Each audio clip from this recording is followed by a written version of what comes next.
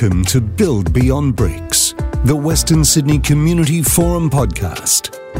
A place to learn, share, connect and explore, using analysis and insights to lead and shape the future of communities.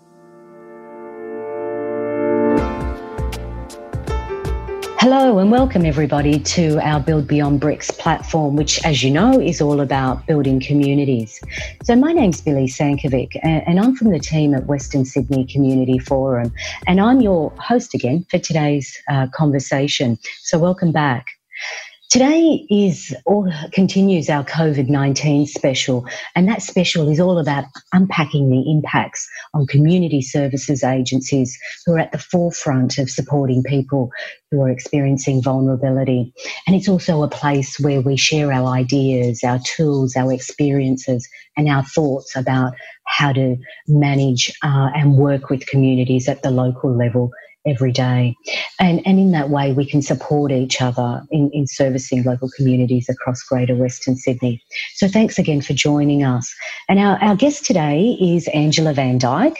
Angela is the Chief Executive Officer at Riverstone Neighbourhood Centre and Community Aid Service in Blacktown. Angela, thanks so much for joining us today. Thank you, Billy, and a wonderful opportunity to share. There are so many agencies out there on the ground right across Western Sydney and nationally that are managing what COVID-19 has brought and working with local communities who are really experiencing some key vulnerabilities. So, Angela, to kick off, let's tell us a little bit about Riverstone Neighbourhood Centre and Community Aid Service and the type of programs that you offer. Thank you, Billy. Well, we're based in Blacktown Northwest Precinct, so we're within the Blacktown LGA. We are funded by a range of state and federal agencies to offer services and programs for people across the lifespan. So, it's one of those neighbourhood centres that has all sorts of people of all ages coming through.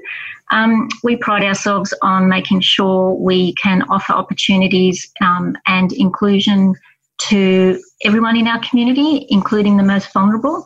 We offer in-reach opportunities, facilities and infrastructure for people to run a range of different activities, interagencies, and, of course, all the wonderful things like supported play groups and youth activities, helping people with challenges in their lives when they may strike, such as with homelessness or DV, and working with lots of other wonderful services that we encourage them to provide in our buildings to make them more accessible to our community. So you're working really across the community with different groups like children and young people and older people, families. So it's quite diverse, the type of services that you offer on the ground and to different groups in the community by the sounds of it. Absolutely, and never a dull day, and the team would never say they're bored. Yes, I'm sure. It sounds like it keeps you very busy. It does. So, Angela, I know that COVID-19 has had a particular impact on Riverstone in particular and your neighbourhood centre and community aid service. So can you tell us a little bit more about that? Yes, thank you, Billy. So we had a positive test case a few weeks back, and I am mindful of not breaching people's confidentiality. So in a nutshell, we weren't expecting it. It came out of the blue, as you could imagine, and it really did put the entire team into a bit of a spin around how best to manage that. Yes. And how best to protect our workforce, our volunteers, our clients, the in-reach services, everybody that's involved in our the various buildings in our precinct. I suppose in terms of that experience, it was at a time when things were just beginning to build momentum with the pandemic here in Australia, and I suppose we didn't have as many resources available to us and guidance about how to manage this. So it was something very new and unprecedented, well and truly, and it's been an interesting journey. And not only did it impact on the workforce and the communities that you work with, but no doubt it impacted on the services that you provide and the way that you provided those services. So, what are some of the strategies that you put in place, not only to manage the positive result, but also just to manage the impacts of COVID-19 generally? from our experience, the key thing is to get our heads around it's not business as usual, and it can't possibly be. Yes, that's absolutely right. And that's a struggle for a workforce and people in a profession who are carers, care for others all the time, always put the needs of others in the community ahead of their own. So that has been quite a dilemma and a challenge. And I think the other thing is, for us, it was very much learning quickly and doing things retrospectively, and recognising that for all our regulated standards, accountabilities and practices, we had to roll things out as they were coming, as we were identifying things that needed to happen. So, that being kind to yourself and saying, well, it's not ideal, but this is what we have to do now, and really focusing on what's critical right now rather than our ideal service delivery mode. When we looked at this, if I think about all the different components of how much work this has entailed, I sort of come back to the three things of people, process and place, and that's been an easy way for me to compartmentalise all the different elements of work. Yes, there are very easy to identify things around moving people to work remotely. We made a decision to close down on the day that the information came through. Yes. We had already been having discussions as a team sort of the fortnight before, thinking, it's not if we're going to be shut down, it's when. So we were already starting to look at our operational needs back of house. How could we transition to work remotely? Because our commitment was to keep providing services, not to close down the service. And there's a difference between closing down your buildings and closing down a service. Yeah, Angela, I think that is a really important point. And certainly in my conversations with colleagues over the last few weeks, that's one of the key things that's coming through. There is a difference between closing buildings and closing service. So thank you for raising that point, because that's a theme that we've been hearing across Western Sydney in the last couple of weeks. You've had to close your buildings, especially with a positive test. So what particular service did you shift? Can you give us some examples around that, an example of a service that you shifted? Part of this challenge in this journey was the coming back to it's not business as usual, and recognising the anxiety and fear of that positive case. Yes. Realising our first priority was complying with all the requirements around public health. Yes, of course. And following all the processes there, supporting the group of people who were potentially exposed to that case, and also then looking at having very clear communication and keeping calm in a time of what I can best describe as mayhem, with my staff, the volunteers, who are critical for the services we provide and are not paid to put themselves out there. My committee, making sure that we are all on the same page about what we're doing, why we're doing, and that we can justify our logic.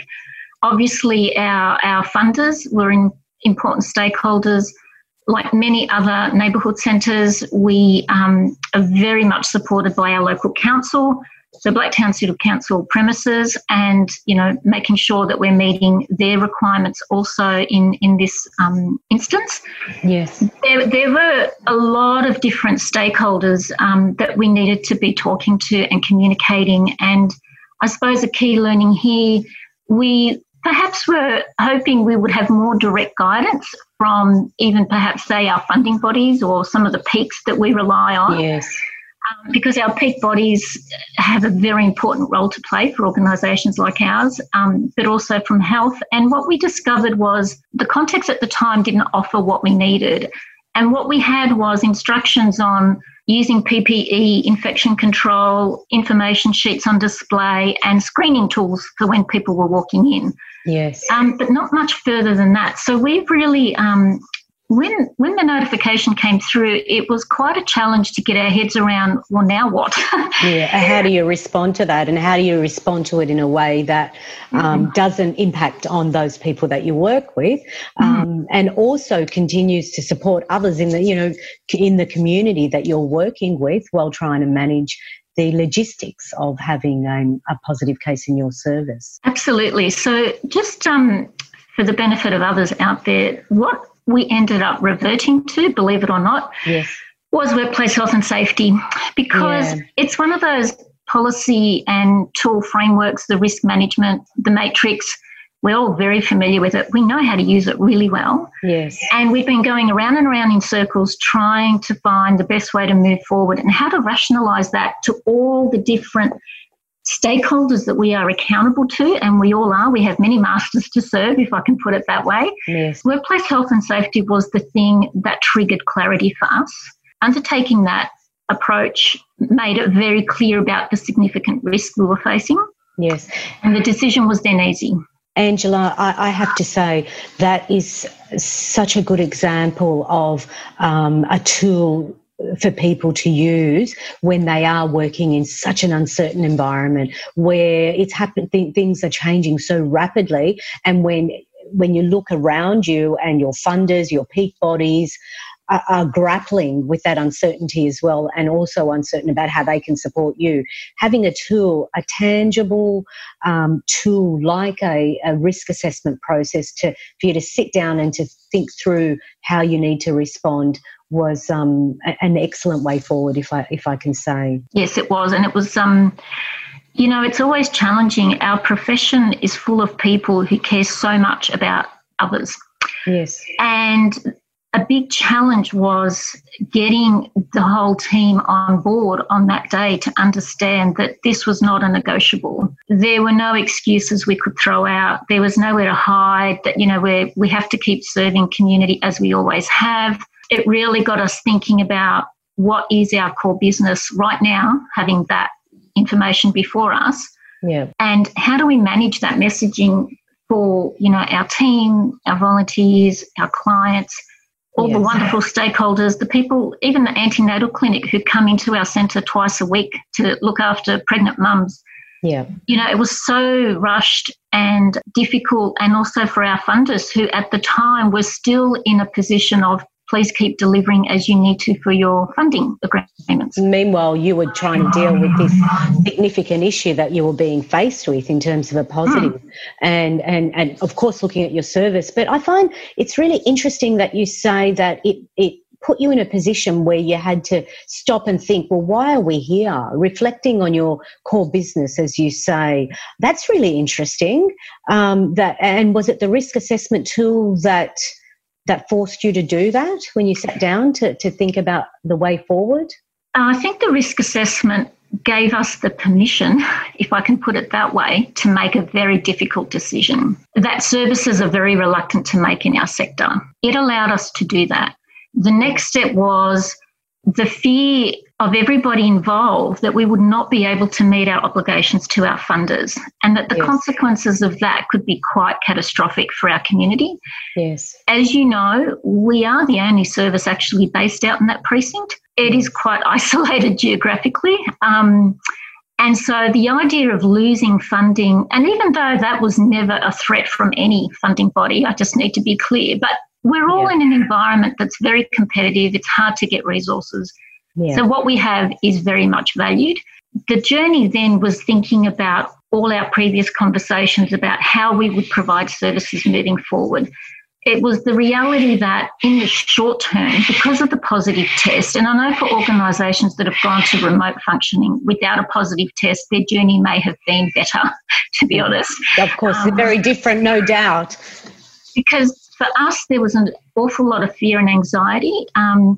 Part of our process was looking at an audit of our workforce and their risk factors relating to the virus. So, I had 40% who we knew would be at risk of the virus if they were exposed.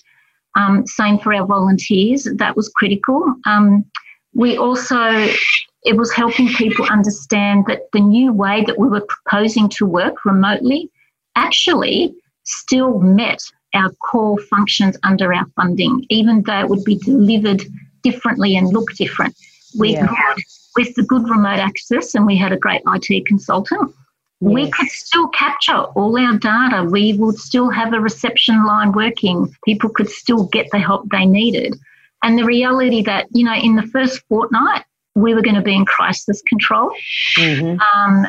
not only for the team, but also for our volunteers who were fearful, for the clients who thought they were going to be left without nothing. Yes. And so the first fortnight has been exhausting for the team. If we talk about impact, it's not just the money of technology and phones. Yes. Working remotely comes with its own unique challenges, and we have found that people have been working many more hours. It's much more intense work with people on the phone, one-on-one. Yes. And the first fortnight, we didn't even think about group activities or anything else. It was purely supporting our clients, following up with people and making sure that they knew connections were still available to them. Yeah. Well, I was just going to say, it's only in the last week that we've really felt we could breathe as a team and start to talk about and implement some new online activities that allow people to actually connect without physically being close to each other. Yes. Social isolation and distance, but still being able to connect. Angela, that is some really, really important key messages that you've talked about in terms of your experience and Riverstone Neighbourhood Centre and Community Aid's experience in managing over the last couple of weeks. I think the fact that you really drew on a basic tool and a risk assessment and work health and safety process that you had in place and used that tool to guide your decisions moving forward. The fact that forced you to reflect on who you are and what you do and how your business works. And I think importantly, the key message that you talked about just now is around the need for new resources and new skills even in terms of shifting what you do so that you can continue to support communities on the ground. Wow, it's been an extraordinary couple of weeks for you and for your team, no doubt. And I can certainly hear that in the sharing of your experiences. It has indeed. A key learning for us as a group of professionals is recognising that we have a duty of care to our workforce as much as we do to our community members that we serve. Yes. And it's balancing that so that we don't forget that in fact we matter, and if we don't look after ourselves, we won't be good to anybody. Yes, absolutely right. That's correct. Look, Angela, thank you for coming along today and sharing that experience with us. I think in closing, what's the key thing that is on your mind in terms of the next step? I think for us moving forward, it's sustaining our team and looking at what we can offer to keep people functioning and well over the next whatever period of time we're facing. Yes. And one of the strategies we're using is some of those activities we're rolling out for our community online. Yes. We've made a decision that every day, if there's something on that the team would like to participate in, that becomes part of their care plan for the day. And that's work time. So that half-hour activity is time out, whether it's exercise, whether it's Tai Chi, whether it's the yoga, whatever it is. I suppose the other thing is the technology isn't as great as everyone makes it out to be. And the internet and phone lines aren't always reliable, and we just have to be patient. We have to remember it's not business as usual. Yes. We can still have value and do great work and support vulnerable people in our community, even if it's in a different way. Angela, I think that key message of duty and care, balancing duty of care and self-care, and how important that is at this period of time so that you can actually do what you need to do and support local communities is fundamental. So thank you for sharing that. Thanks for being our guest today for the podcast. So Angela Van Dyke, Chief Executive Officer of Riverstone Neighbourhood Centre and Community Aid Service. Angela, stay well and good luck to you and your team. And thanks so much for taking the time to share your experiences with us. Thank you. And thank you to everyone listening, and stay safe, everyone. Thanks, Angela. So for more information about Angela and to get in touch with Angela about her experiences and chat to her, check the podcast notes below and you'll find her details there. So as Angela said, it's a great time of uncertainty and we don't know, we're not certain of what to do or how to do it, and none of us really have the answers, and we're hoping that we're doing the best that we can to move forward. And these podcasts and our COVID-19 specials are all about exploring that and sharing our tools and our stories and experiences. So thanks to you for joining us, and please get in touch at any time with your thoughts and questions. Stay well, and goodbye for now. Thanks for listening to Build Beyond Bricks by Western Sydney Community Forum, the region's social development council, providing programs, services, analysis and insights. To learn more, visit us at wscf.org.au.